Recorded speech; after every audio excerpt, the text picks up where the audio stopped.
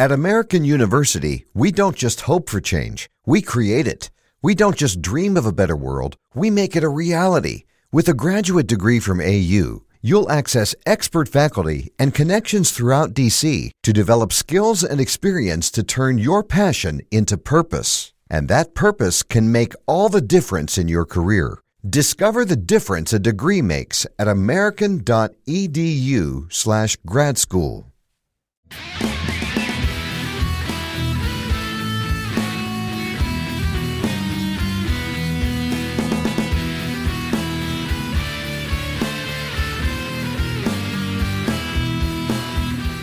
Welcome to MuggleCast episode 422. I'm Andrew. I'm Eric. Micah. Welcome back, Micah. Thanks. Where have you been? All over the place. I think we were talking earlier in the week, and I said something along the lines of 10 flights in the last 5 weeks. Oh, gosh. That doesn't sound very fun. Some of it was fun. Some of it was travel for fun, but most of it was travel for work. Okay. I was in Chicago, where I saw both of you, and then I was in Montana, I was in Washington, D.C., I was in Atlanta, so it was quite a few weeks of travel, but I'm happy to be back. Yeah. I've listened to all the episodes. Good. You guys did a great job. Oh, thanks. I was going to say, it's a shame that Wizards Unite only opened now, because it would have been, you could have found some interesting confoundables over in Montana, and all in your travels would have been a great opportunity to get outdoors, but I know. Yeah. Now I was in who's so gonna many airports. who's gonna save us from the calamity in Montana now? Yeah, Without Micah there. It's true. I had a layovers in Minnesota and in Salt Lake City. I mean, who knows what I could you have would have found. found Mr. Mime, for crying out loud. I have Mr. Mime, okay? I have Mr. Mime. Let's not get too excited about Micah's return though, because he is away next week as well. So. I'll be in your home state of New Jersey, Great. Andrew. Great. But then after that, he's back and never leaving us again. That's the deal. And just to prove that I did listen to those episodes, I'm not sitting in the sidecar, Andrew. You're welcome to sit in the motorbike, Micah. Motorbike Micah. Anyway, we have one of our Slug Club members here with us this week, Chloe. Hi, Chloe. Hi, guys. Thanks for your support on Patreon, and let's get your fandom ID. Sure. So my favorite book is Prisoner of Azkaban. Favorite movies, probably Sorcerer's Stone. I'm a Hufflepuff and a Pukwudgie. My Patronus is an eagle owl. And for the question, I would ask J.K. Rowling. I think you guys have touched on a lot of the good hard-hitting ones, so I thought I would do a more fun one. I want to know more about Florian Fortescue's ice cream parlor, because you're not telling me that Honeydukes is so cool and has this crazy description, and that's just a normal ice cream place. There's got to be more going on there. Ooh, interesting. Well, next time you're in the Wizarding World theme park, you can poke around there, maybe find some answers for us. Yeah. Yeah, I might have to do that. If you drop a scoop of ice cream, it'll magically clean itself off and float back to your cone. Ooh, that'd be pretty cool. As long as it cleans itself off. Yeah. Sure. Chloe's in Los Angeles. Do you go to the Wizarding World from time to time? I do. It's been a while, but I've definitely been there a good number of times. I still need to make it down to Orlando, though. Oh, you haven't been to that one? No. Yeah. Maybe you shouldn't go to the Orlando one, because that one's just so much better than the Hollywood one that you'll be like, oh, what's the point of this Hollywood one? But we have Disneyland, which is, better than Disney World in a lot of ways. So it's a trade-off. I'm glad you agree. I am in full agreement about that. Anyway, so we mentioned Wizards Unite. We're not going to spend this episode on it. We'll touch on it for a moment. The main focus of this episode is chapter by chapter. Wizards Unite. Everybody's been playing it. It's been out for a few days, at least in the USA and Canada, and in Australia, New Zealand. I understand over the weekend, some other European countries started getting it as well. What do you guys think? Overall, very positive. I think it's a lot of fun. I've only gotten to play a little bit. I like that it seems to have a lot more going on than Pokemon Go did when it launched. The problem I ran into with that was the walking issue. I couldn't get enough resources to really make any progress. So I'm hoping that's not going to be an issue here. I know some people have been concerned about the amount of spell points that you have at any given moment, and I know some people have been running out quite frequently, and that's a problem, especially in the suburbs where you can't check in to those inns as often. I'm very lucky. I have an inn literally the building next door, so I don't even have to leave my couch to get spell points. I just sit there and swipe every 5 minutes and I'm good. But I like the game overall. Yesterday I was like, you know what, screw this. I'm not going to spend every day in this app because it does demand a lot of your time. There's a lot to do, like Chloe said. But then this morning I got back into it, so I don't know. I think I'm going to enjoy it. What do you think, Micah? Yeah, I think as everybody's kind of touched on it, I haven't had a whole lot of time to be able to really get into it, but I'm excited to play it. Had a friend actually download it yesterday as well, and I think once I'm back in the city in New York working, not that, I would ever take a break and play Wizards Unite while I'm at work, but there's just so much more going on around me in that type of a setting, kind of like what you were talking about earlier in our hangout, where there's not as much happening in the suburbs. And so like right now, if I open up the app, there's literally nothing that's going on around me except a few owls flying by. But, if I was in Midtown Manhattan, let's say, there's probably 1,000,001 different things going on, just given the number of people that are there. Right. That's the thing that I did yesterday. So it's June 23rd when we're recording this. It's 3 days after the 16th anniversary of Book 5 coming out. And I went back to the spot where I got Book 5 out in Oak Park, Illinois on the avenue there. And that was where I started playing Wizards Unite properly.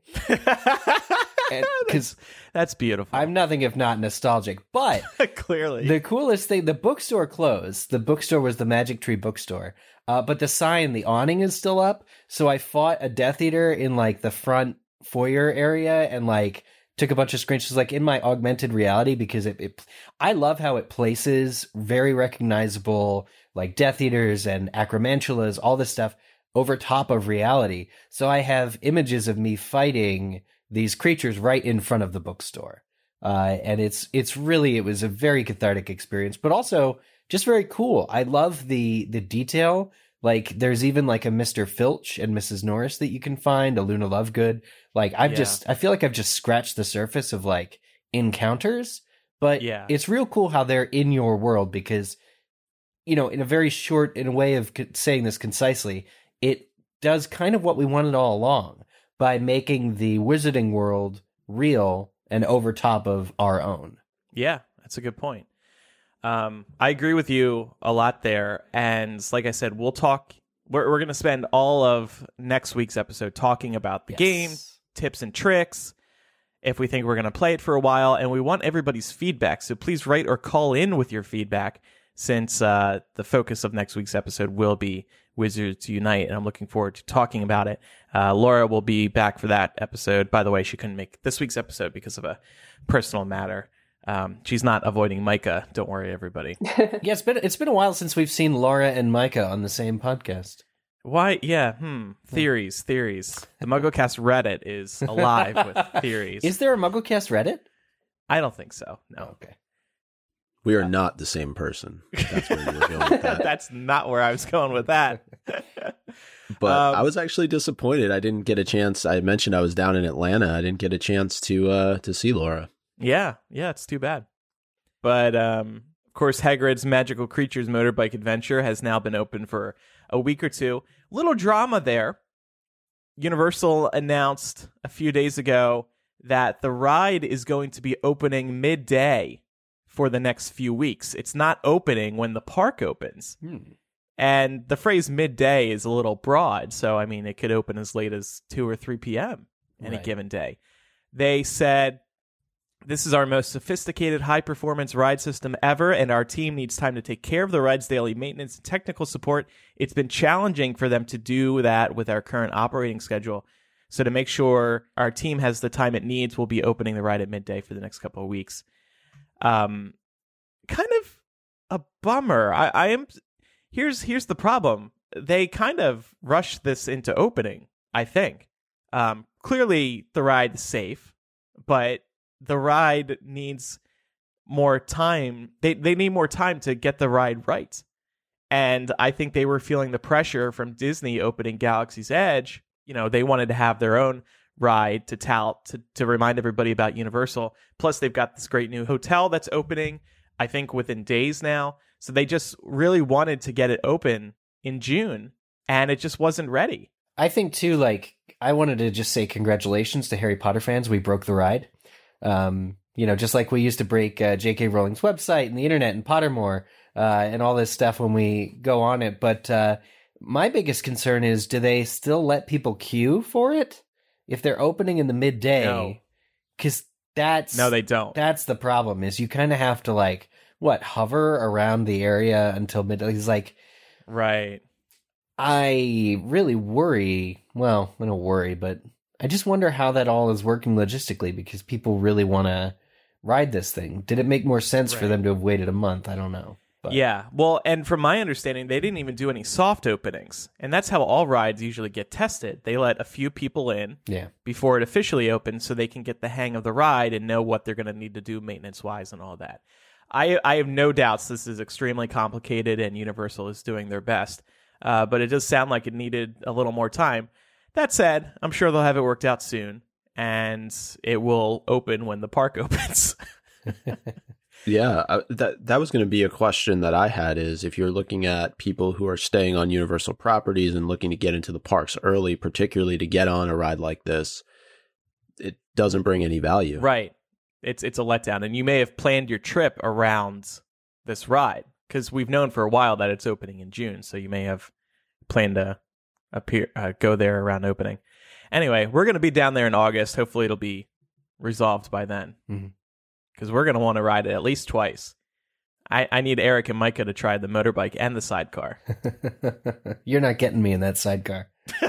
you got to try it. I know I do have to try it. You know what I heard, and this is worth mentioning. Carla, who I mentioned last week, who was in the line for 10 hours, actually said that she preferred the sidecar or tried the sidecar and was perfectly happy with it because she is not a big roller coaster person. And so she actually felt more safe and more, I guess you're kind of enclosed in the sidecar a little bit. So maybe that's the value that the sidecar brings to the ride, is for people who really don't want to be out there gripping handlebars on a roller coaster. Yeah. That's perfectly fair. Yeah. Before we continue, we have a word from June's sponsor, a sponsor for every single one of you, the Wizarding World figurine collection from Eagle Moss Hero Collector. These are officially authorized by Warner Brothers, and figurines depicting beloved characters from both Harry Potter and Fantastic Beasts are available. From Harry and Hermione to Newt and Queenie to Fawkes and the Akame, every figurine has been sculpted in a classic movie pose at 1/16 scale. The Wizarding World figurine collection lets you dress up your Harry Potter shelves with landscapes of your favorite characters. These will be beautiful additions to your displays. I have a guest bedroom, and I've got a collection of them on a shelf to remind people who stay with me that I am obsessed with Harry Potter. Micah, you got these figurines as well, right? Yeah, they're really great. I really love the attention to detail that's provided, and just the fact that there's so many different options, from Voldemort to Dumbledore, then going into the Fantastic Beasts series. I just have them set up around my room, and I just think that they did a really great job. These are definitely collectibles that I think any Potter fan is going to want to have. Yeah, they feel like collectibles. That's a good point. You can sign up for the collection at herocollector.com/wizards and get your first figurine, a spellcasting Harry Potter as seen at the Battle of Hogwarts, for only $9.95 with free shipping. Do it now, and Hero Collector will add Hermione Granger as a Year 1 student for free. In addition, you will receive a free and exclusive art print, and then thereafter 2 new figurines with detailed character guides and an art print will be delivered each month for only $15.95 plus $2.45 shipping each. As a subscriber, you're also eligible for special offers and free gifts personalized to the Hogwarts house of your choice. Plus, you may cancel your subscription at any time, so there's no big commitment here. For full details and to take advantage of this special offer, visit herocollector.com/wizards. And by signing up for a subscription, you'll be supporting MuggleCast. So thank you, and enjoy these awesome figurines. And thank you so much to them for sponsoring the show in June. Time now for Chapter by Chapter, and we are discussing Half-Blood Prince Chapter 29, the penultimate chapter in the book, The Phoenix Lament. Time now for the 7-word summary. And Chloe, you're going to kick it off. Oh, this is a lot of pressure. It is. After, Ooh.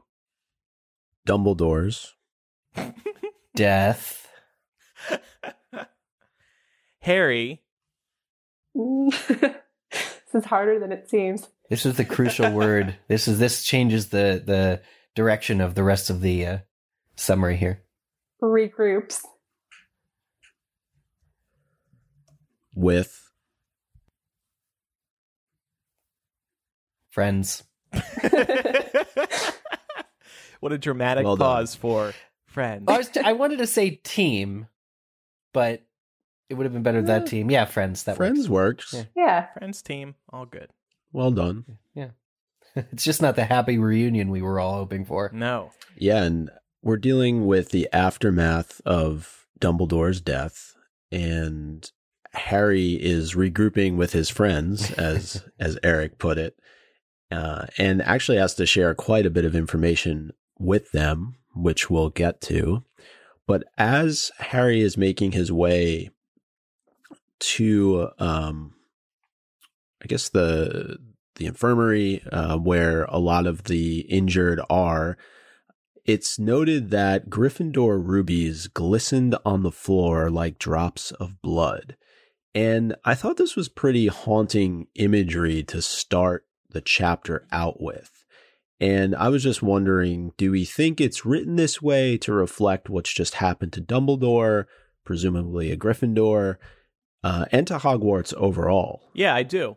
I think it's symbolic of the state of the school. Yeah. In a way, it's broken. In a way, not in a way, they have lost one of the most important people at the school. And also, just literally speaking, there was a battle that happened here. Yeah. So stuff like that happens. Well, it's really super foreboding.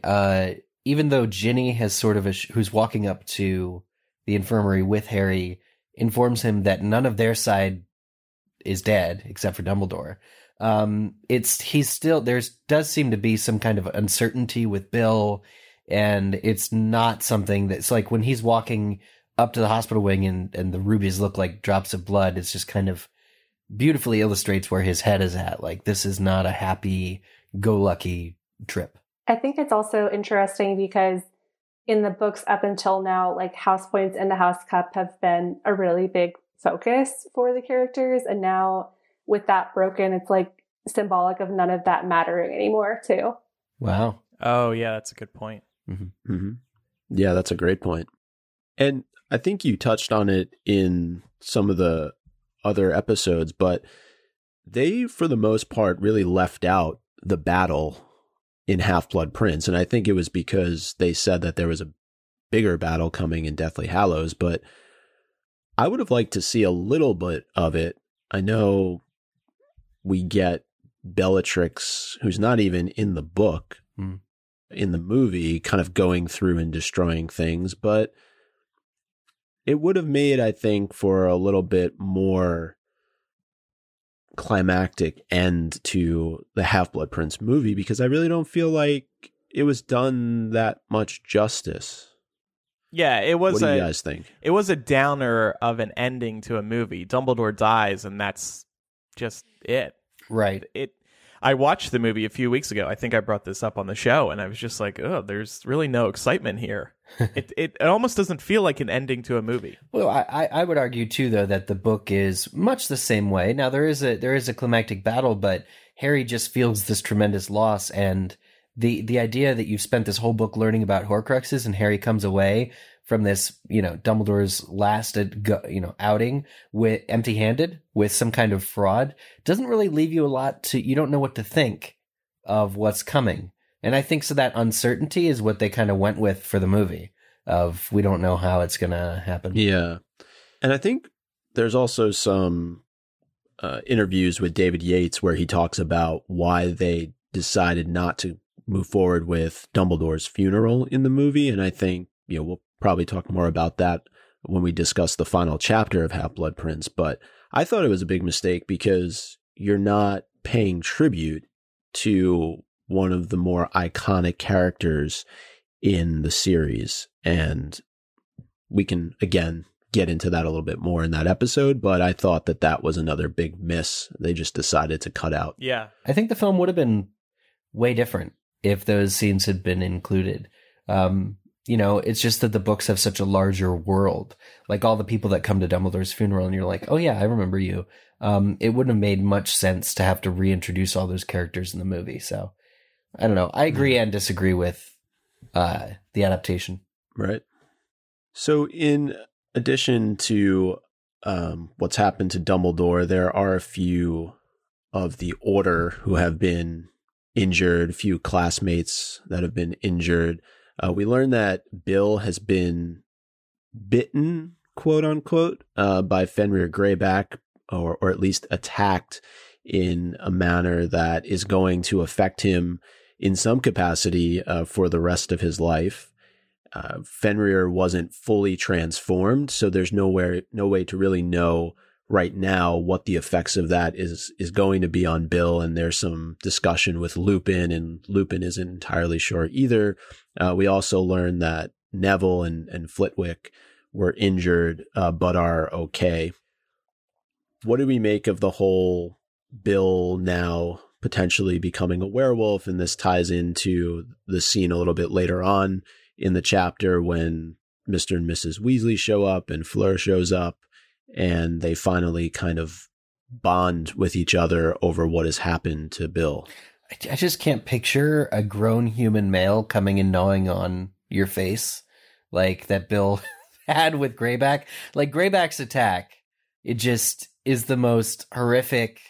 I'm my mind is picturing it, and I don't want to be picturing it. If he wasn't transformed and he's just going around biting people, like put him in the corner, make him wear a dunce cap. Time out for you, sir.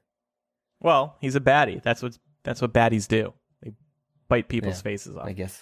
Yeah, I mean, this is obviously a horrific development, and I actually do have a couple points that I want to make about it in terms of how Fleur and Molly react, but maybe I'll save that till we get to that part of the chapter. Yeah. And what this also made me think about, too, is how somebody like Greyback is allowed into Hogwarts. Draco clearly did not think through what he was doing. And I think that, obviously any Death Eater is a threat to the students, the professors, but somebody like Greyback who preys on children, and Lupin is the perfect example of that, to be allowed into a school where it's basically like feast for him, is really, really dangerous. I think in the previous chapter, I could be wrong, but I think Draco specifically says he did not invite Fenrir, that he didn't want him to come, and then it's just like he burst through. It seems like a lot like it's in his character. And this was actually going to be the point that I make. Could Draco tell Fenrir no? Like, if Fenrir wants to come, he's going to come. Yeah. Yeah. Right. Draco's clearly in over his head. Draco's a little twerp who has no sway over what these Death Eaters do, even despite who his father is, I think. Yeah, exactly. Especially when it's somebody who bites people's faces off. Fenrir must be from Florida. And I guess the Death Eaters are just like, well, he's on our side, so I guess we'll take him anyway. Like, yeah, that's pretty creepy that he bites people's faces off, but he's Team Voldemort, so we're cool with that. That's exactly it. These people, the Death Eaters, are, should really keep in check who they associate with, because who they associate with says a lot about them.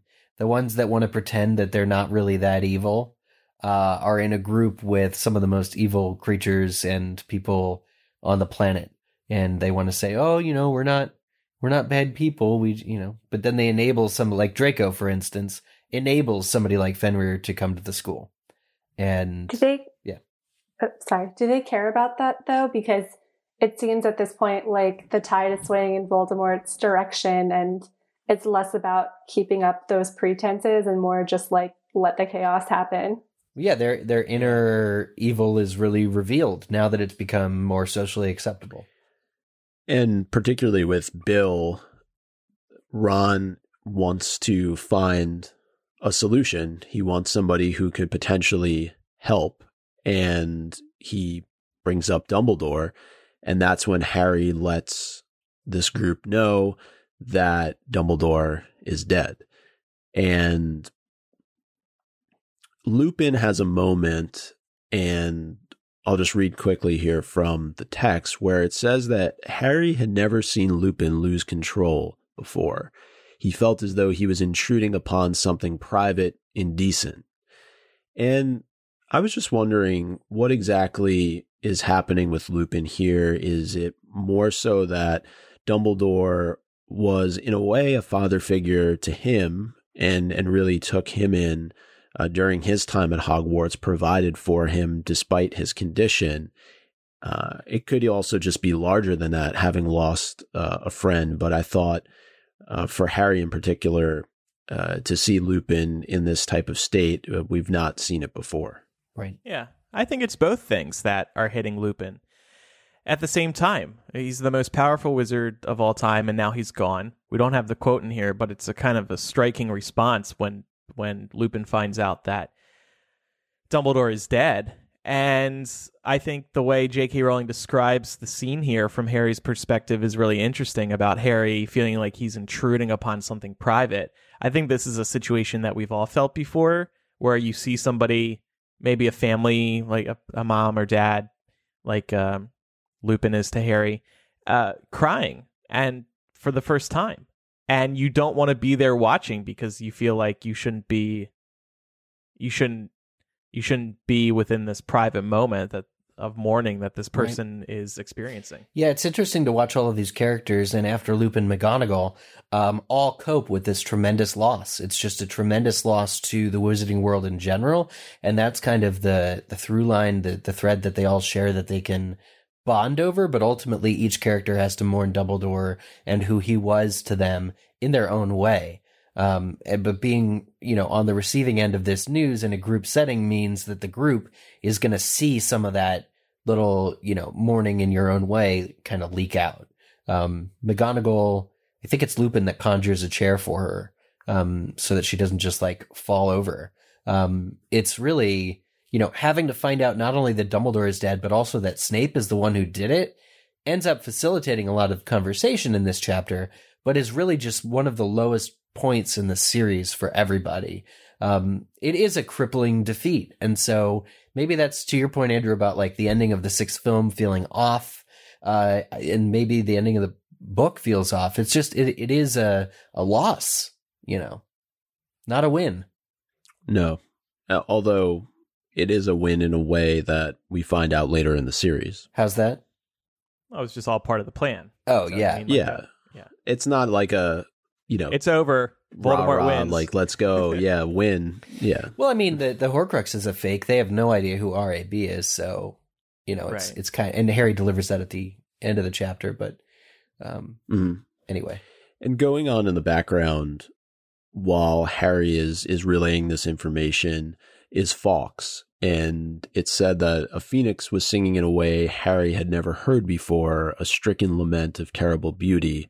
It was his own grief turned magically to song that echoed across the ground and through the castle windows. So I'm not sure if it's just Harry who is feeling this way, because we've always gotten a sense that there's been a connection of sorts between him and Fawkes, but at least the song that was kind of coming through from Fawkes is in some small way helping to heal and allowing Harry to cope with what's going on. Yeah. Yeah. I love how they switch between discussions of what's next and discussions about Dumbledore and about Snape, and then all of a sudden silence falls as they take a couple seconds to listen to the music that they all hear, and then they pick it back up again. It's really potent, really touching.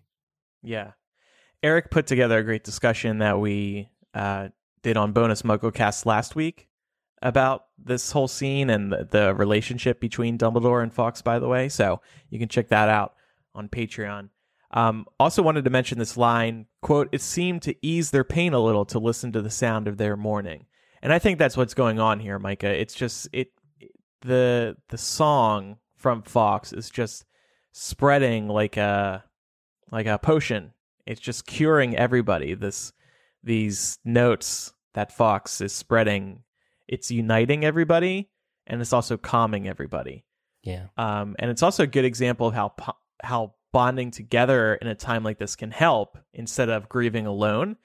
I think it's nice to know that everyone's here and life is going to go on, even though right now is a really sad moment and a moment for grieving. Agree. It's also a miracle that nobody else died. And this is mentioned briefly, but, I know they're mourning over Bill's face or whatever, but... Bill, your face! Bill! Not the face. But the Felix Felicis really did save everyone's lives. And Flitwick, walks away with like a bruise on his head from Snape. But like everybody was in the perfect position to really battle and duel and did, but survived. And that's really uncanny. I think there's really no time for it in the chapter, but while reading it, you can't help but feel a little bit of relief, I think. It makes you wonder if J.K. Rowling was considering killing other characters. Maybe not, because she wanted the focus to remain on Dumbledore. If she killed another significant-ish character, the impact of Dumbledore's death may have been lost. Yeah, I think that's true. And I also wonder if poor Bill, his face has been ruined, but Dumbledore died. I don't know if I'd be too concerned about Bill's face when Dumbledore died. He's got people to look after his face. It's fine. Lucky guy. I wouldn't be one of them. I wonder if it was also just a way to kind of like use up the remaining lucky potion before we go into Deathly Hallows, because I think that kind of goes to like the time turner thing of like, why can't you just use that? Right. You have to get it out of the way.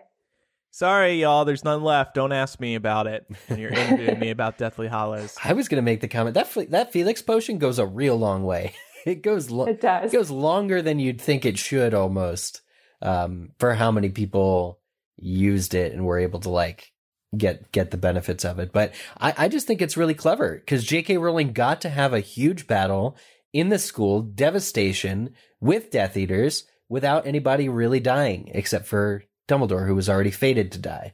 So like she really had her cake and ate it too. I just don't think you could have added somebody on top of Dumbledore.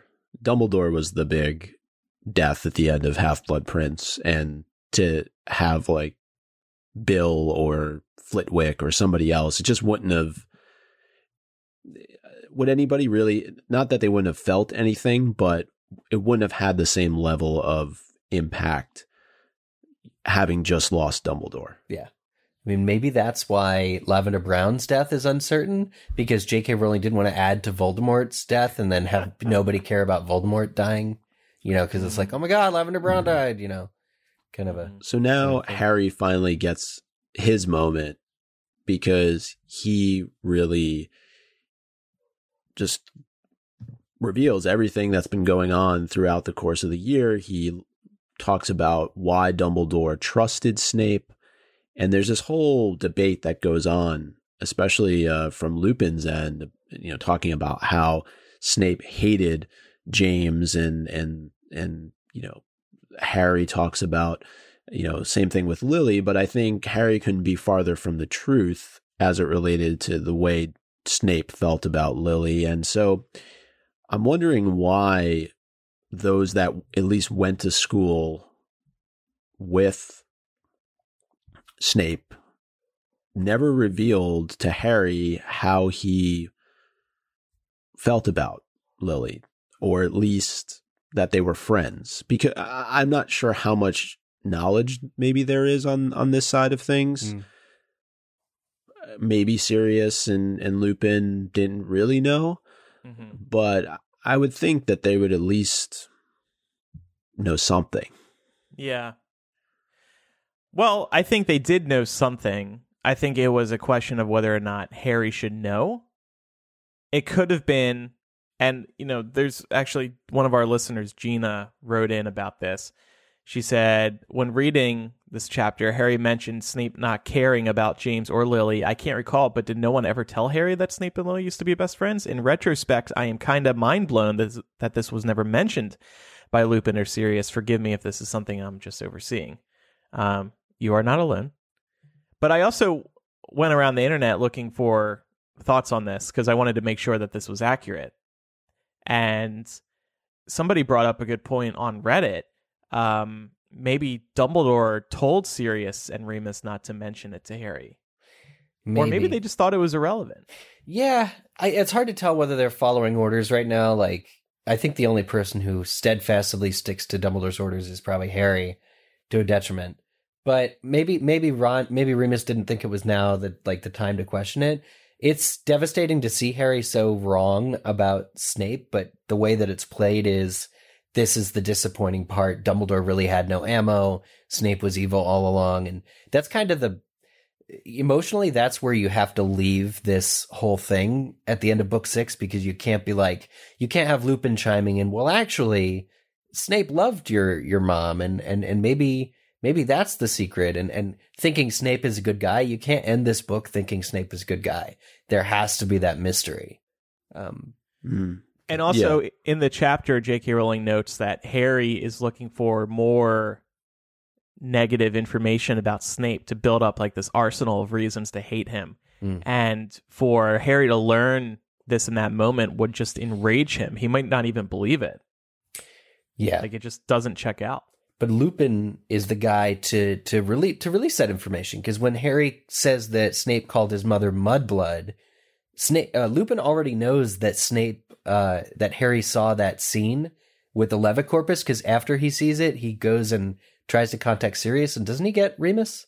Or he gets both of them in the Flu Network, I'm thinking, after he sees Snape's worst memory.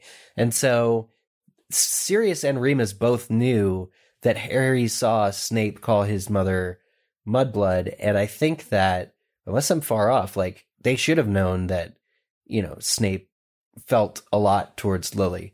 And so this would have been an opportune moment for Remus to set the record straight, but it's not taken.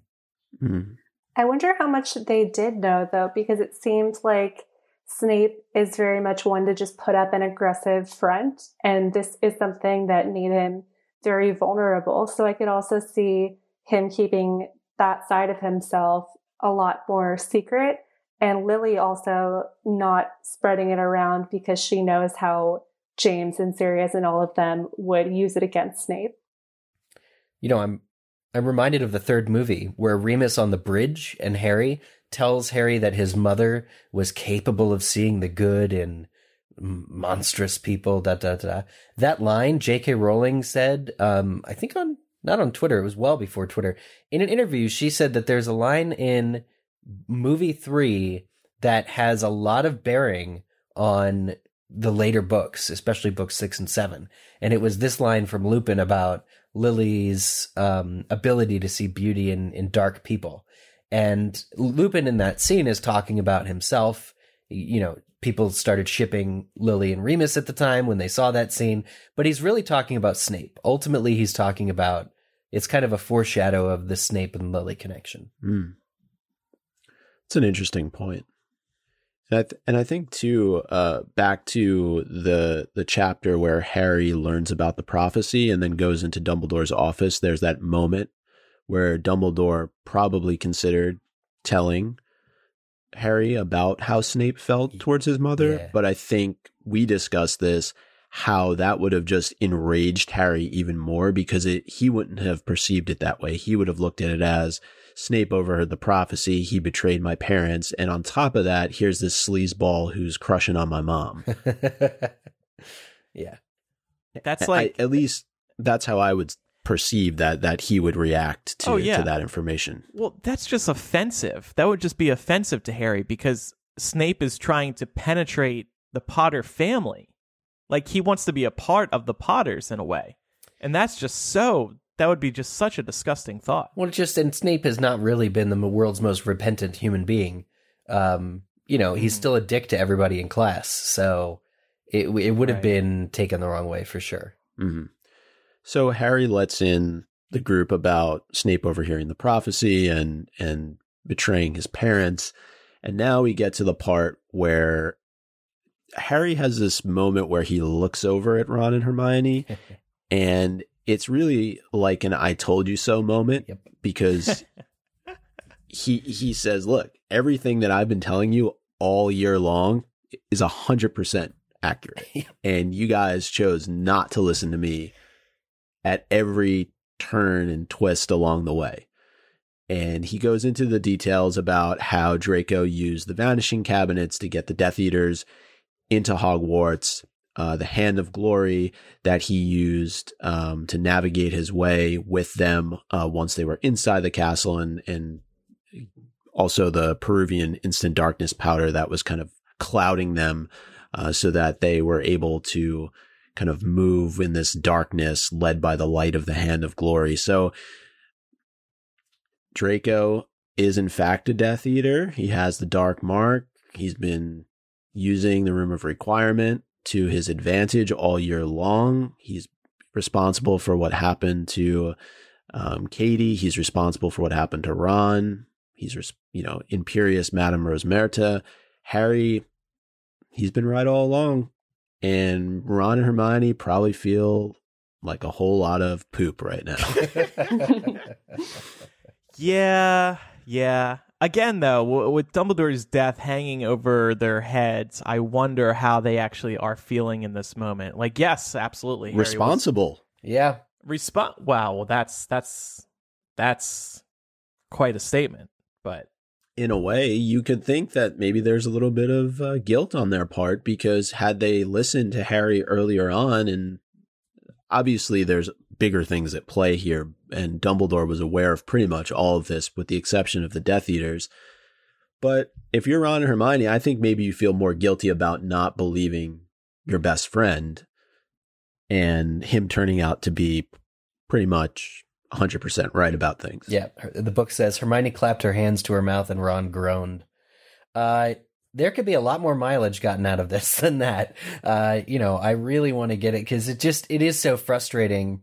We made a joke of it during the chapter by chapter of this whole book, when every time Harry is 100% right about Malfoy, and every time either Ron or Hermione tell him he's overreacting and shouldn't be following Malfoy, this is like the payoff for that. Like, it's an I told you so moment, absolutely, but it's not, because Harry isn't making that point just now. Yeah.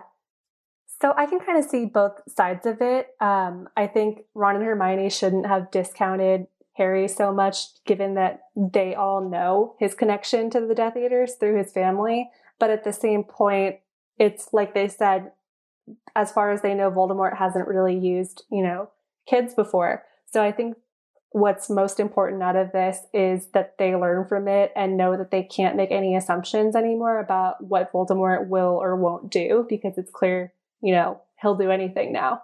And I also think that even though Ron and Hermione didn't believe Harry, if I'm remembering right, Harry had also kind of tipped off McGonagall and Dumbledore, and they didn't or weren't able to do anything about it either. So it's just kind of one of these tragic cases where he couldn't put all the pieces together in time.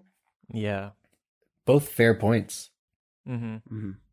Definitely. There are a lot of people you got to get on the same page, come to think of it. I hadn't thought about that angle before. Different ages, different experiences, different powers. Definitely. And we always like to connect the threads on this show, and several of the items that get used in the scene that Harry describes, the Vanishing Cabinet and the Hand of Glory, are direct throwbacks to Chamber of Secrets. Actually, within the exact same chapter where Harry hides in the cabinet in Borgin and Burke when the Malfoys enter, and then he mistakenly tries to touch the Hand of Glory. Luckily, he's able to work his way out of there, but always cool to see these little ties back to the second book. Yeah, that's great. Now, one of the things that I think really can speak to Snape's,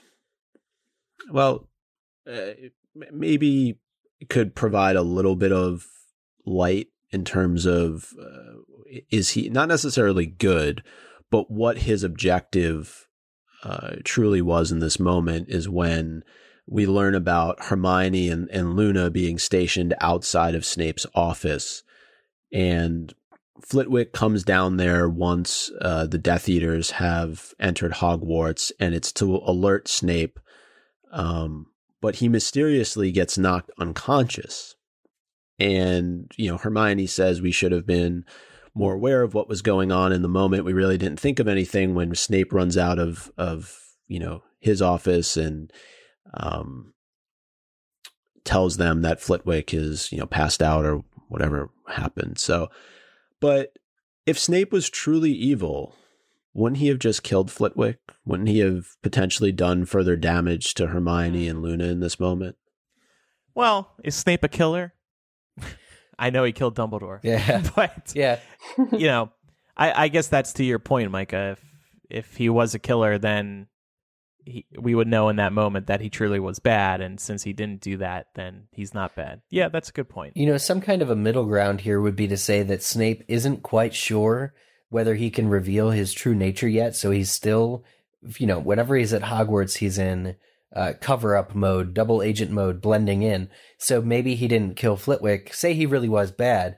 Maybe he didn't kill Flitwick because, if there's somebody standing right outside in the corridor, which, hey, lo and behold, there actually is, he can say, go and take after, look after Professor Flitwick to Hermione. She would have in seconds figured out that Flitwick was dead from the killing curse. But if he's still breathing and is warm and is simply passed out, it helps him maintain his cover a lot more. So maybe that's, Snape was still in gotta keep my cover mode, even though it was like, time to shine or do what had been planned the whole year. I can see that. I would also say, though, that it's a protectionary measure, right? By knocking out Flitwick and then sending Hermione and Luna into that room, he's protecting both of them. Yeah, he saves all their lives. Thanks, Snape. And it seems like he's also unaware of the plan to bring Death Eaters into the school. So I wondered, do you think he's trying to act as quickly as he possibly can to prevent them from harming the students? Yes. Do you think he cares at all about the students? So Snape finds out Death Eaters are in the school and he has to just spur into action. Do you think any of it is concern for other staff members and colleagues, for students, or is it just... I think so, yeah. I got to get Snape to Dumbledore. Is good.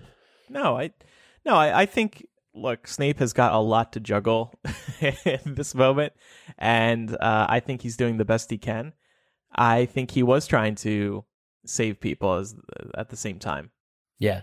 And you hear him shouting things like, we've done what we came here to do, let's go. Right. And all that stuff. And that is very much, these Death Eaters are getting carried away. And after they kill Dumbledore too, Snape is still like, okay, we did it, let's go. Really moving things along. That's for the benefit of saving lives. That's not anything else. Because Snape has enough authority to kind of be the one who's like de facto in charge here. And because he just killed Dumbledore and the ones who saw it happen now trust him even more, he's able to say, let's get out of here. And they actually follow him. So they kill fewer people. They shoot fewer spells and for the most part get out without really causing a lot of damage. And I guess it works. I guess the Death Eaters are like, oh yeah, we don't have to be suspicious of Snape telling us to move on because we did just kill Dumbledore. So, we should get out of here before maybe the Ministry shows up or before we potentially lose anybody on our side. Mm-hmm. Yeah.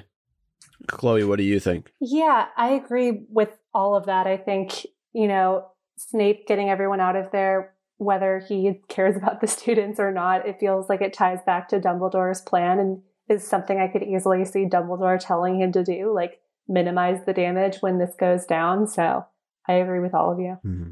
Hopefully that's not something that Dumbledore would have even had to say to Snape. That's true. Because look, they're still human lives. I mean, is Snape that bad of a person that he wouldn't even care if these children were dying? I mean, that's the worst of the worst. Yeah, exactly. Can I also just say, did this chapter kind of read strange to you guys? All this going backwards to tell the reader what happened? I didn't really like it. Yeah, it's good in small doses. I appreciate that there actually was a battle that was detailed enough to feel real happening while Harry and Dumbledore were in the cave, but I think it's supposed to play with your sense of like, not claustrophobia, but yeah, I mean, we missed this whole thing. I know why it's weird. It's because these events didn't happen to Harry, and we're so used to seeing things happen to Harry that when we get to a chapter that doesn't center around Harry. It is distinctly cut off in a way. Yeah. Right. So them telling the story of where they were all positioned, what they were doing, etc. Like, it just feels weird because Harry's not the narrator or not, the main character. I think it's also tricky because their recollections are so detailed, as they have to be for the story. But when this is going down, like, it's night, it's chaotic. So how much would they really be able to recount that clearly? Right. Lupin's like, the Death Eater Gibbon came up and he was hit by a curse. I'm like, okay, well, we never heard of Gibbon before, so you don't really need to remember that name. But we need it as readers, you're right, because we get to count who and what and where, showed up. Yeah. Yep. And Andrew, you actually mentioned the Ministry, and I wanted to bring this up because they talk about having to alert the Ministry as to what has happened, but if we go back to Goblet of Fire, at least the way I'm remembering it, and you can tell me I'm wrong, once the Dark Mark is conjured, it sets off some sort of signal, right, that draws the Ministry in. Let me Google it. And the Dark Mark is conjured at Hogwarts, but yet nobody from the Ministry seems to be aware of what's happened. Wow. Or at least get there fast enough. That's a old hole. I forgot about that. Yeah.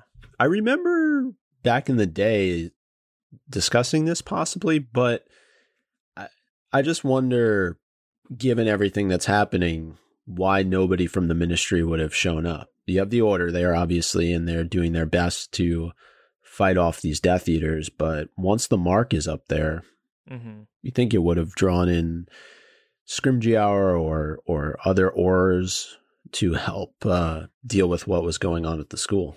Yeah, I mean, the Minister is said to be apparating when they're in McGonagall's office later, so not to skip ahead, but the Minister still has to presumably do the runaround of apparating to Hogsmeade and then walking up to the school. So it's not really that, he can't really get there that quickly because the defenses are still, the spells are still up. Yeah, I can't really find anything acting on the fly here on Google, but I feel like they should have some sort of system in place where, if that goes up, then they should get over there immediately. But obviously, for storytelling purposes, though, I guess it makes more sense for Hogwarts to defend itself on its own. But what if Hogwarts' own protections blocked that news from getting out? Yeah, maybe. It just, the school's under attack. If think about anything that would happen in our society if a school was under attack, right? Alert the police immediately. So right, but also then again, like Eric, you said maybe Hogwarts' protections were preventing it, but you could see it from Hogsmeade, right? Oh yeah, that's right. They could see it through the clearing in Hogsmeade. Chapter or two ago, yeah. So somebody could have sent an owl to the Ministry. The Ministry, right? You would think at least that. If the Ministry isn't automatically alerted, at least somebody at Hogsmeade would see it and be like, I don't think that's right. Everyone's just sleeping through it. There you go. Yeah. If you see something, say something. Come on, people. Yeah. The signs are up now.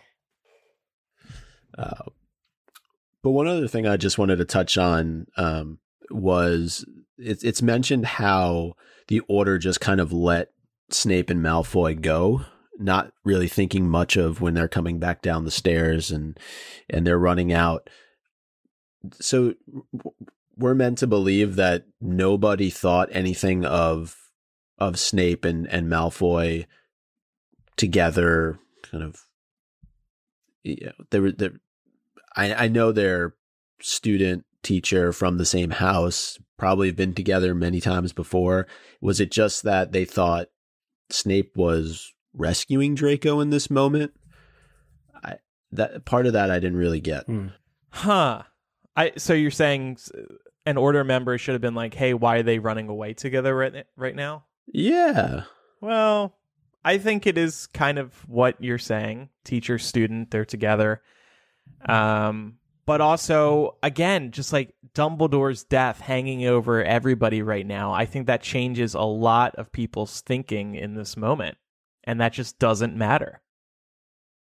Right. It was also just mass chaos going on at the time. So that's kind of my point. And That, dark. that big blonde Death Eater throwing killing curses everywhere. That drives any thought from your head. Having to, it was the right level of chaos. It was the perfect J.K. Rowling ingredient of like the right level of chaos to prevent people from thinking what would normally come to them if they were more calm. That's a good point.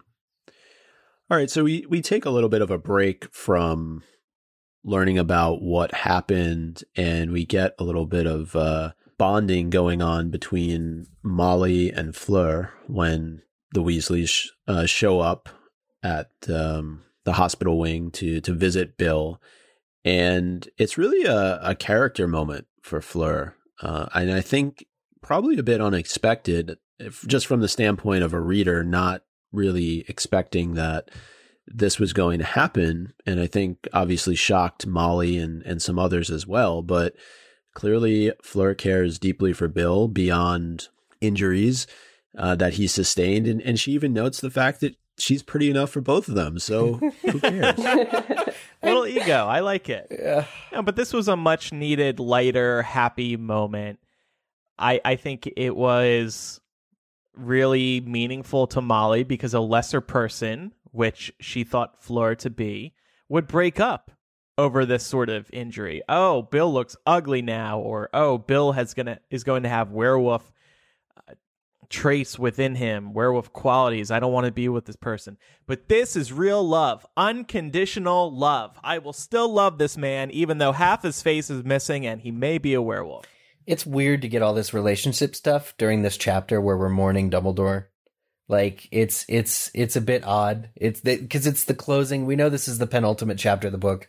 It's a weird closing of the plot threads that like maybe wouldn't exist if we had dealt with this. Like I'm still harping on like the missing 3 weeks where nothing like important apparently happened to Harry. But like we really could have figured out that like at least Molly, like who thinks that Fleur's relationship with Bill is so surface level, could have had a couple more hints throughout the year. And definitely the Lupin Tonks thing that this outburst inspires. Like none of that. It's just all in this chapter in the hospital wing. And there's conversations and Lupin's like, this is not the time. But like, it just feels weird. This is all happening to Harry and he's just kind of watching. Yeah. He's a spectator here. Definitely. But you need some payoff at the end here. And this is one of those payoffs, I guess. I agree. The Horcrux was for nothing. Dumbledore's dead. Yeah. What did we just get out of this book? Well, Bill and Fleur are going to be together still. We have a wedding to plan. Yep. Mm-hmm. Oh, God. Yeah, and I think to your point, that's almost what Dumbledore would have wanted after everything that's transpired would be for that type of a moment with Fleur and Molly and Bill. And then also, we don't get as much of a payoff with Lupin and Tonks, but clearly Tonks is very much interested in Lupin. We don't really know if Lupin is interested in Tonks. He probably is, but he tries to play it off and say that there are too many things that are wrong with him, and only one of them is valid. He says, I'm too old, too poor, too dangerous. The dangerous one is valid, but I find it interesting that he would say, I'm not worth it, Tonks, because I'm too old and poor. I don't think a lot of people would say that in the real world. He just really is disappointed in himself and hates himself and has such a negative view of himself. It's really surprising. Something we don't see from Lupin before, I don't believe. I think he just needs to come out and say he's gay. Like he just needs to come out of the closet here. He's been putting it off all year. This is the moment where he has to say, actually, I'm not into you, Tonks. I was into Sirius. Right? Am I crazy? Like this? Well, fans would have been pleased. I mean, but that's not his truth, Eric. His truth is he is straight. Happy Pride. Apparently. I mean, I think that, not to get too off topic and on the tangent here, but Wolfstar is what I think is one of the most canon compliant potential ships in the entire fandom. And hearing how Remus has spent this whole year sort of rebuffing Tonks and blaming his illness on why they can't be together, even though she pretty clearly is into him and doesn't care about his illness and even likes it and would put up with it, then there has to be something more than just he's hung up on, I don't know, whatever. He's probably just not that into her. And the fact that he abandons them in the next book, briefly, admittedly, once Harry says, "What the hell are you doing?" he shapes up, shows that there's more to it than that. And I just think that, this was an opportunity for J.K. Rowling to really be very diverse. But do you think that there's ever been anybody that has shown that level of interest or would care that much about him since he's been attacked? Right. Maybe with the exception of Dumbledore. Yeah, it's pretty... and the Marauders, but I'm talking about from a female standpoint. We talked about Lily earlier, but this is clearly a different level of interest that Tonks has in him. And I also think, though, clearly he has a condition, and a lot of times, when we've discussed this series, there's been analogies made between the werewolf community and those that are living with HIV and AIDS. And so, you almost wonder, is it a comparable situation where somebody who is living with that type of a disease would react in much the same way if somebody was interested in them? They wouldn't want to potentially transmit the disease. They wouldn't want to harm or hurt another person that they potentially care about. So I think there's some of that going on with Lupin here too. Yeah. And, he looks at Tonks probably as somebody that he does care very deeply about, but is afraid of getting into the relationship because he doesn't know what necessarily that means for her.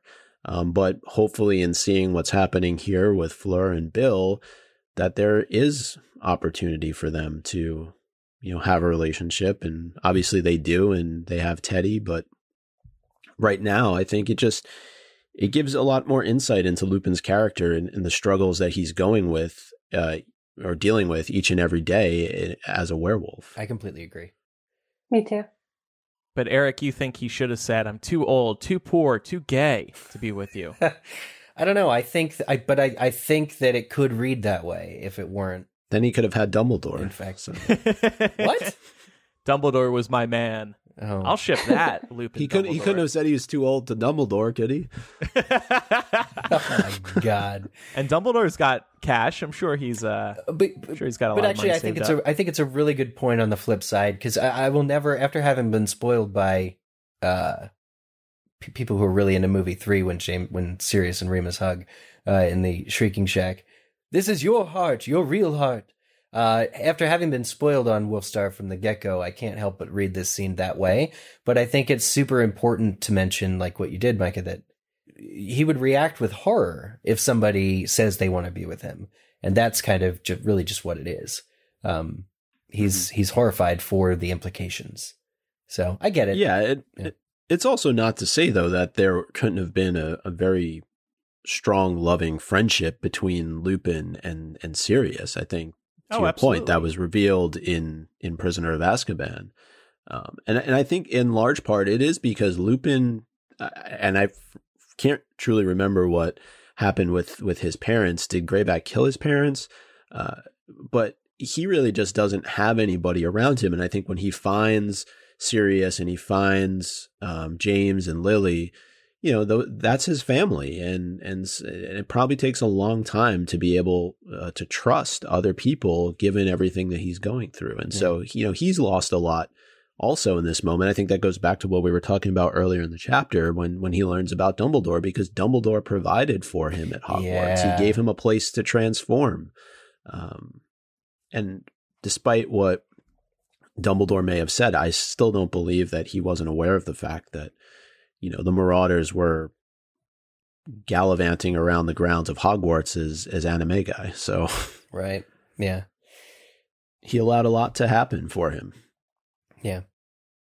All right. So McGonagall calls the heads of house together, and along with them, Harry and Hagrid all go up to what is now McGonagall's office, presumably. And before the other heads of house get there, Dumbledore's portrait is already up on the wall, ready to go. That was quick. He's taking a snooze, he's had a rough night. And I'm just wondering, how quickly do these portraits get created? And is there some magical contract that a headmaster or headmistress signs when they, become the head of Hogwarts, that upon their passing, that a portrait will automatically go up on the wall with their kind of characteristics and such? Yeah, I think it's automatic. I wonder if the headmaster gets to pick what their portrait will look like. That'd be kind of fun to decide what your portrait would look like. The world's most vain headmaster has meetings with the artist, just constantly, and make sure this blemish on my nose does not get in, Right, or like what you're wearing a hat, how long's your hair. When I was on the set of Half-Blood Prince, I actually asked the production people, I said, so have you decided yet where Dumbledore's portrait is going? And they said no. And I was like, ooh, I made them start thinking about it. That's kind of cool. Cool. Yeah, there you go. Then they let me decide. Just kidding, they didn't. That would have been cool. So before the heads of houses show up, there's a moment where McGonagall asks Harry to confide in her as to what him and Dumbledore have been up to, really over the course of this past year, but more particularly what they were up to this evening. And Harry refuses to tell her. And I wanted to just talk about whether or not we thought that this was a good idea on his part. And I think, Chloe, you actually have a really good point. Yeah, so I think it's such a difficult question because, could McGonagall have been a good ally to them? Yes, definitely. But there's too much to risk here because the Horcruxes are, the one thing that can truly and finally defeat Voldemort. So we've seen in this book how easily something like the Imperious Curse can go totally unnoticed for the whole year with Madame Rosmerta. So you have to keep the pool of people who know as small as possible. And I think even going beyond the Imperious Curse, if McGonagall says, okay, great, that's what you're doing. No, you're not going to leave school. You can't handle this. Let's get some people to help you. Then that's just widening the pool of people who can be sabotaged. I think Harry deciding not to tell McGonagall what they're up to is childish and wrong. I think it could not be more wrong. You could not construct a scenario where it's more wrong. Not only can McGonagall help, but there's really no reason why Harry should stick to, well, Dumbledore told me that I should only tell Hermione and Ron, so I'm only going to ever tell Hermione and Ron. This isn't a game of Simon Says, okay? Dumbledore is dead. The situation has escalated innumerably, immeasurably. And there's just no reason Harry should be saying Simon didn't say, he should be able to form his own thoughts. He should trust McGonagall for what she could help. And if anybody is trustable, it's McGonagall, right? McGonagall was there at Privet Drive when Dumbledore dropped her off. I know Harry doesn't know that. And so was Hagrid, but both McGonagall and Hagrid absolutely could be let in on this and never be told. I mean, the risk of Imperious Curse, sure, maybe that's a thing, but these are people he can trust. And given Book 7, I always go to this, but Book 7, everyone helps destroy a Horcrux. It is a village effort. It is not only Harry and Ron. So his whole premise that it can only be him and Harry, or him and Hermione and Ron who destroy these things, who can know about the Horcruxes, is wrong. When he finally gets back to Hogwarts after the year and a half of camping in the next book, he ends up telling everybody anyway. So it's really not that big of a deal for him to... But I sound like a broken record with this, but Dumbledore just died. And he's going to honor Dumbledore's memory by going against one of his final wishes? It wasn't really a final wish. He was like... I think this was one of... I think that's why Harry decided not to tell McGonagall. He just lost this guy. Did Dumbledore reiterate at the beginning of the evening and before the cave that not to tell... Don't forget, don't tell anybody. Did he say that? Time because to fall. If not, then it was just when they started their lessons 6 months ago that he was like, yeah, I don't think you should tell anybody other than... really? Well, he never said otherwise, I guess. He wasn't like, okay, and by the way, if anything happens to me, maybe that would have been said in the cave before he started drinking. Yeah, but now he can't. It's just... Harry's treating this as though it's written in gold, in stone, chiseled into this ancient stone that he can't tell anybody else. And I think it's just ridiculous. It serves the plot. Well, look, it all worked out for the best. everybody came together in book 7 and took care of what needed to be done. So it wasn't necessarily a bad decision. In hindsight, did it change anything? No. For the worse? Well, it could have prevented months of camping. Yeah.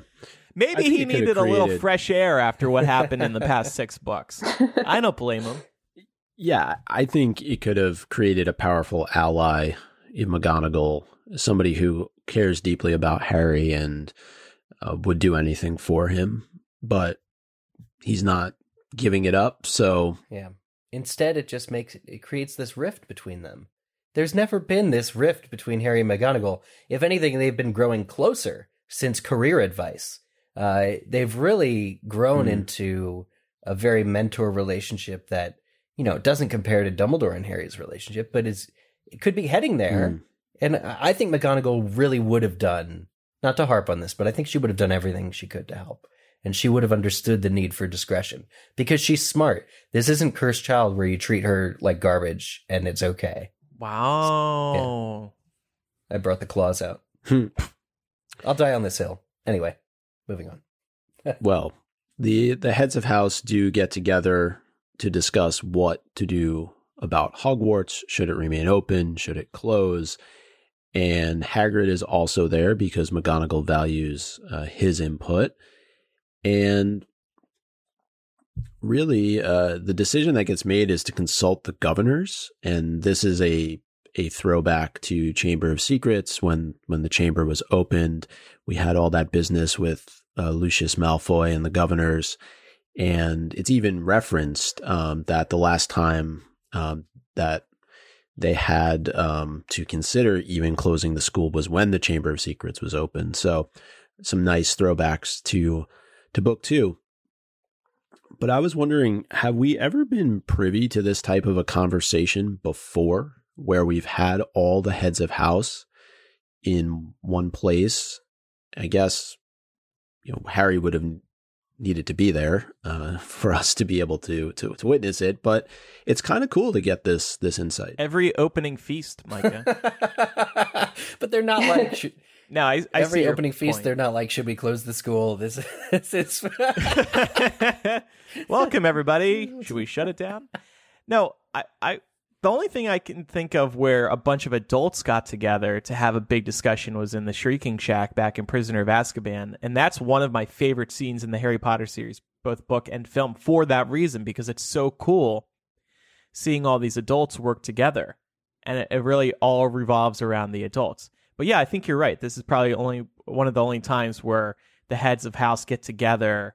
Maybe Chamber of Secrets. Yeah. When people are gathered to figure out what to do. Yeah, after calling Creevy, and they're in the hospital wing, and Harry has to pretend being asleep but he overhears Dumbledore talk about the governors again. And will the school close for sure? McGonagall has pretty much a similar conversation with Dumbledore then. Right. And we also get Slughorn in the role as head of Slytherin House, and really that payoff finally happens in this chapter, most notably because Snape is no longer there, and he even mentions, "Hey, I taught the kid." Like, what? Like, was that just more of like a Half-Blood Prince tie-in there to mention it? It's him showing off his collection as usual. Yeah. That's what that's about. I guess you're right. Yeah, I guess that is kind of like what it is, where he's like, "Yeah, I thought he was a good kid," kind of like that Tom Riddle. Right. That other guy I got cozy with. That's really the thing, is when you have this quote from Slughorn saying, "I taught him, I thought I knew him." What exactly did he think Snape was? Like, what about Snape's personality in school would have informed who he was as an adult? I'm wondering. So I wanted to also ask, do we think Hogwarts should have closed? If we were on the board of governors or one of the heads of house, Chloe, do you think the school should have closed in light of everything?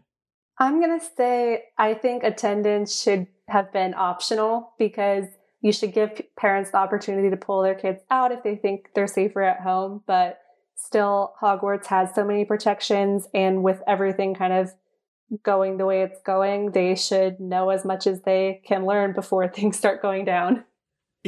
Yeah, that's true. That's kind of where I am on this issue. Hogwarts is one of the safest places. And also that parent point is great, because there are so many big things that happen in the school, and we really never hear from the parents about what they are thinking. And I think that would actually be so interesting to hear what's going through their minds. Yeah. I think this might be a failure of world building, but there's really no other option other than Hogwarts. I mean, unless these parents are going to quit their jobs and homeschool their kids, I don't really see this as a question. Is Hogwarts going to close? If Hogwarts closes, how will the kids get their education? Like, Hogwarts can't close. I don't even know why we're discussing this. And what would they do? Stay at home, not go out? Like they're going to go out and about, and then they're going to be, in danger. Yeah. So I don't really think it's a question at all, because we don't know what the alternatives to Hogwarts are, really. Ilvermorny. In Deathly Hallows. Go ahead. Sorry. Oh no, that was the Overmorning fight thing. Caw. Sorry, go on. Oh, gotcha. No, I was just going to say, we don't know. Meanwhile, in Deathly Hallows, the school gets taken over by Death Eaters anyway. So, should they have really decided to keep it open? I think so, and I think it's Sprout that does mention that there is no safer place right now for these kids, and I agree. And we still have the Ministry. Let's not forget that at this point. And the minister is on his way to the school, and McGonagall sends Harry along because he wants nothing to do with that. But there is still an institution in place that could potentially protect these students and staff from, Voldemort and his followers. Right. And what about Hagrid's Magical Creatures Motorbike Adventure? Should we keep that open during this time, or should we close that? It's amongst the ruins of Hogwarts. Hagrid said he's going to teach no matter, as long as there's a student that wants to come to learn from him, which I thought was cool. That's true. As long as there's a student who wants to wait 3 hours in line, he'll be there for you. But yeah, that kind of wraps up the chapter. Harry goes back to the dormitory and really just kind of makes a beeline for his room, and Ron is there, but that's how the chapter wraps up. Okay. So one more chapter left, and we will discuss that in 2 weeks, because next week's episode will be focused on Wizards Unite. I think you already connected these threads, right? So we probably don't have to rehash them. Yeah, we pretty much touched on all of them. There's probably a few others that were left out, but we can go to MVP of the week. Sure. So mine are the heads of house for banding together in a trying moment and discussing important issues so quickly after losing Albus. I mean, that must have been so difficult to try to move on so soon after he fell. Yeah. And also, I would like to give it to everybody but McGonagall for saying the school should stay open. She just wants vacation. She's had it coming. She's had a rough life, yeah. That's why she was asking for info from Harry. She wanted to go on that camping trip. That would be great if she hears that and is like, I'm not going to get any of my extensive contacts to come with us and help us, but I'm going to come with you. That'd be great. I gave mine to Dumbledore because even though he's dead, his influence is so clear and driving this entire chapter, from Harry keeping the hunt for Horcruxes a secret to the decision to keep the school open, and just how to proceed with getting on without Dumbledore. It's all about what did he want, what would he want, and he's just still kind of the person people are turning to for that direction, even though he's dead. Yeah. That's so good. I gave mine to Fleur Delacour, and I'm not confident in my French accent, but for the line that Micah mentioned earlier, I am good looking enough for both of us.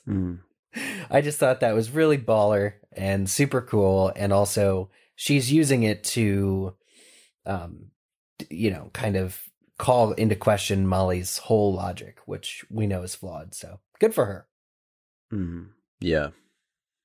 Yep. I gave it to Hagrid, first off, for doing a task that I'm sure nobody would want to do, and that was moving Dumbledore's body. And then later on in the chapter, as mentioned, he is considered, important enough by McGonagall to be part of the discussion with the heads of house as to whether or not the school should remain open. And of course, his line about, still wanting to teach as long as there was a student who wanted to learn. So he's my MVP of the week. I was also thinking about how not only does he have to carry Dumbledore's body, but then he has to carry Harry's body in the next book. That is really rough. Yeah. Hagrid's going to need therapy. Yeah, poor guy. Time now to rename the chapter. Half-Blood Prince, Chapter 29. So, what now? Because they're trying to figure out what's next. I named mine Harry Potter and the Half-Blood Prince, Chapter 29, Hot Girlfriend. Eric's really on this line. This Big fan of this line. Hot fiance. Yeah, because I think you have a crush on her. I do. Clemence Poissy. Oh my God, have you seen her? Yes. Yeah. So I named mine Harry Potter and the Half-Blood Prince, Chapter 29. Here's what you missed on Half-Blood Prince. previously Nice. on Half-Blood. I like it. And I went with Harry Potter and the Half-Blood Prince, Chapter 29. Told you so. That's a good one. Jeez. All right. If you have any feedback about this discussion or the final chapter in Half-Blood Prince, let us know. mugglecast@gmail.com or use the contact form or call us 1-920-368-4453. It's time now for Quizzitch. Yeah, we had a funny development. So you know how last week the ads infiltrated my Quizzitch search? Oh, God, I saw this. Yeah. We credited, or I accidentally read the name of Vitamin Water. Well, a company called Steak out of Pennsylvania, my home state, replied and said, well, Vitamin Water might not be playing Quizzitch, but we sure are. And they gave the correct answer this week to this week's Quizzitch. To reiterate, and then Vitamin Water replied to it. It was a whole thing. So we actually heard from... And Vitamin Water was like, oh, yeah, we totally listen to MuggleCast. Okay, whatever. They were like, wasn't the answer to last week's Quizzitch, try new Vitamin Water Fire? It was like... No, Wow. last week's. Did they send you some at least? You know, I'm gonna work that. I'm gonna work that connection. Yeah. Yeah, Vitamin Water. Where's our Vitamin Water? Where's our Vitamin Water Fire? Anyway. And yeah. Anyway, so it's funny that Quizzitch is now being sponsored by people. But the last week's question was, what color is the ointment that is applied to Bill's face, and who are the three women who apply it? And I thought this was a little bit more complex of a question since it's a two-parter with 4 answers total. But people got it right. The correct answer was it was a green ointment, and it was applied by Madame Pomfrey, Mrs. Weasley, and then Fleur, the hot girlfriend, takes it from her and says, no, I'll do this. So correct answers were submitted by Fluffy McNutters, Count Ravioli, Grindy and Voldy, J.K. Not Rolling, Issy Marcantonio, Steak This time it's not an ad. Steakum actually got the answer correct. Bayla Beth, Olivia Kenley, Sarah Davis, The Seas, the Jessley Hallows, Super Mandy, Jason King, and Karen Fred. Congratulations. Okay. Next week, so we'll, even though we're not doing chapter by chapter next week, this Quizzitch question does come from the final chapter in Half-Blood Prince. Who is sitting in Snape's seat in the Great Hall? Ooh. In his absence. Okay. And submit your answer to us over on Twitter, #Quizzitch. So once again, don't forget you can visit mugglecast.com to find all the ways to contact us. Also, be sure to follow us on Instagram, instagram.com/mugglecast. Same username on Twitter and Facebook. Starting this week, we are going to launch a new Throwback Thursday feature that we are really excited about. One of our listeners, Kim, she has gone through every single episode of MuggleCast and found every single prediction we've made. So we are going to start rerunning those predictions on our social media channels and on air. It's going to be a new segment here on the show. So we're really looking forward to it. Kim did an amazing job with this. And it's just so cool being able to relive all these old moments because obviously this show is 15 years old. We've made a lot of predictions over that time. So it's going to be fun to experience them again. You will get the first Throwback Thursday this Thursday on Instagram.com/MuggleCast. Chloe, thanks for joining us today. You were awesome. You had some great opinions. Thank you. It was really fun. Awesome. And thanks for your support. Of course. At Patreon.com/MuggleCast. I know you've been a long time listener and now you're killing it in LA. So we're proud of you. Thank you. It's always fun watching our listeners grow up and become more successful than we are. It's always very humbling. I don't know about that, but thanks a lot. No, but you know what I mean? Like everybody's like growing up together and then we see all of our listeners doing cool things. We're like, wow, that's awesome. Who would have thought we'd be here, you know? Anyway, thank you everybody for listening. I'm Andrew. I'm Eric. Micah. And I'm Chloe. Bye, everybody. Bye. Bye.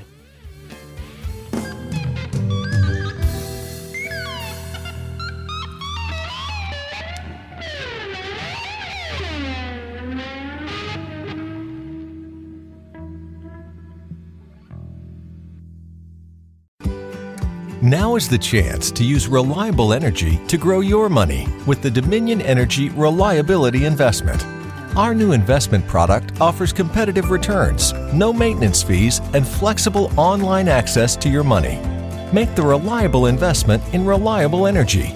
The Dominion Energy Reliability Investment. To find out more, go online to reliabilityinvestment.com. That's reliabilityinvestment.com.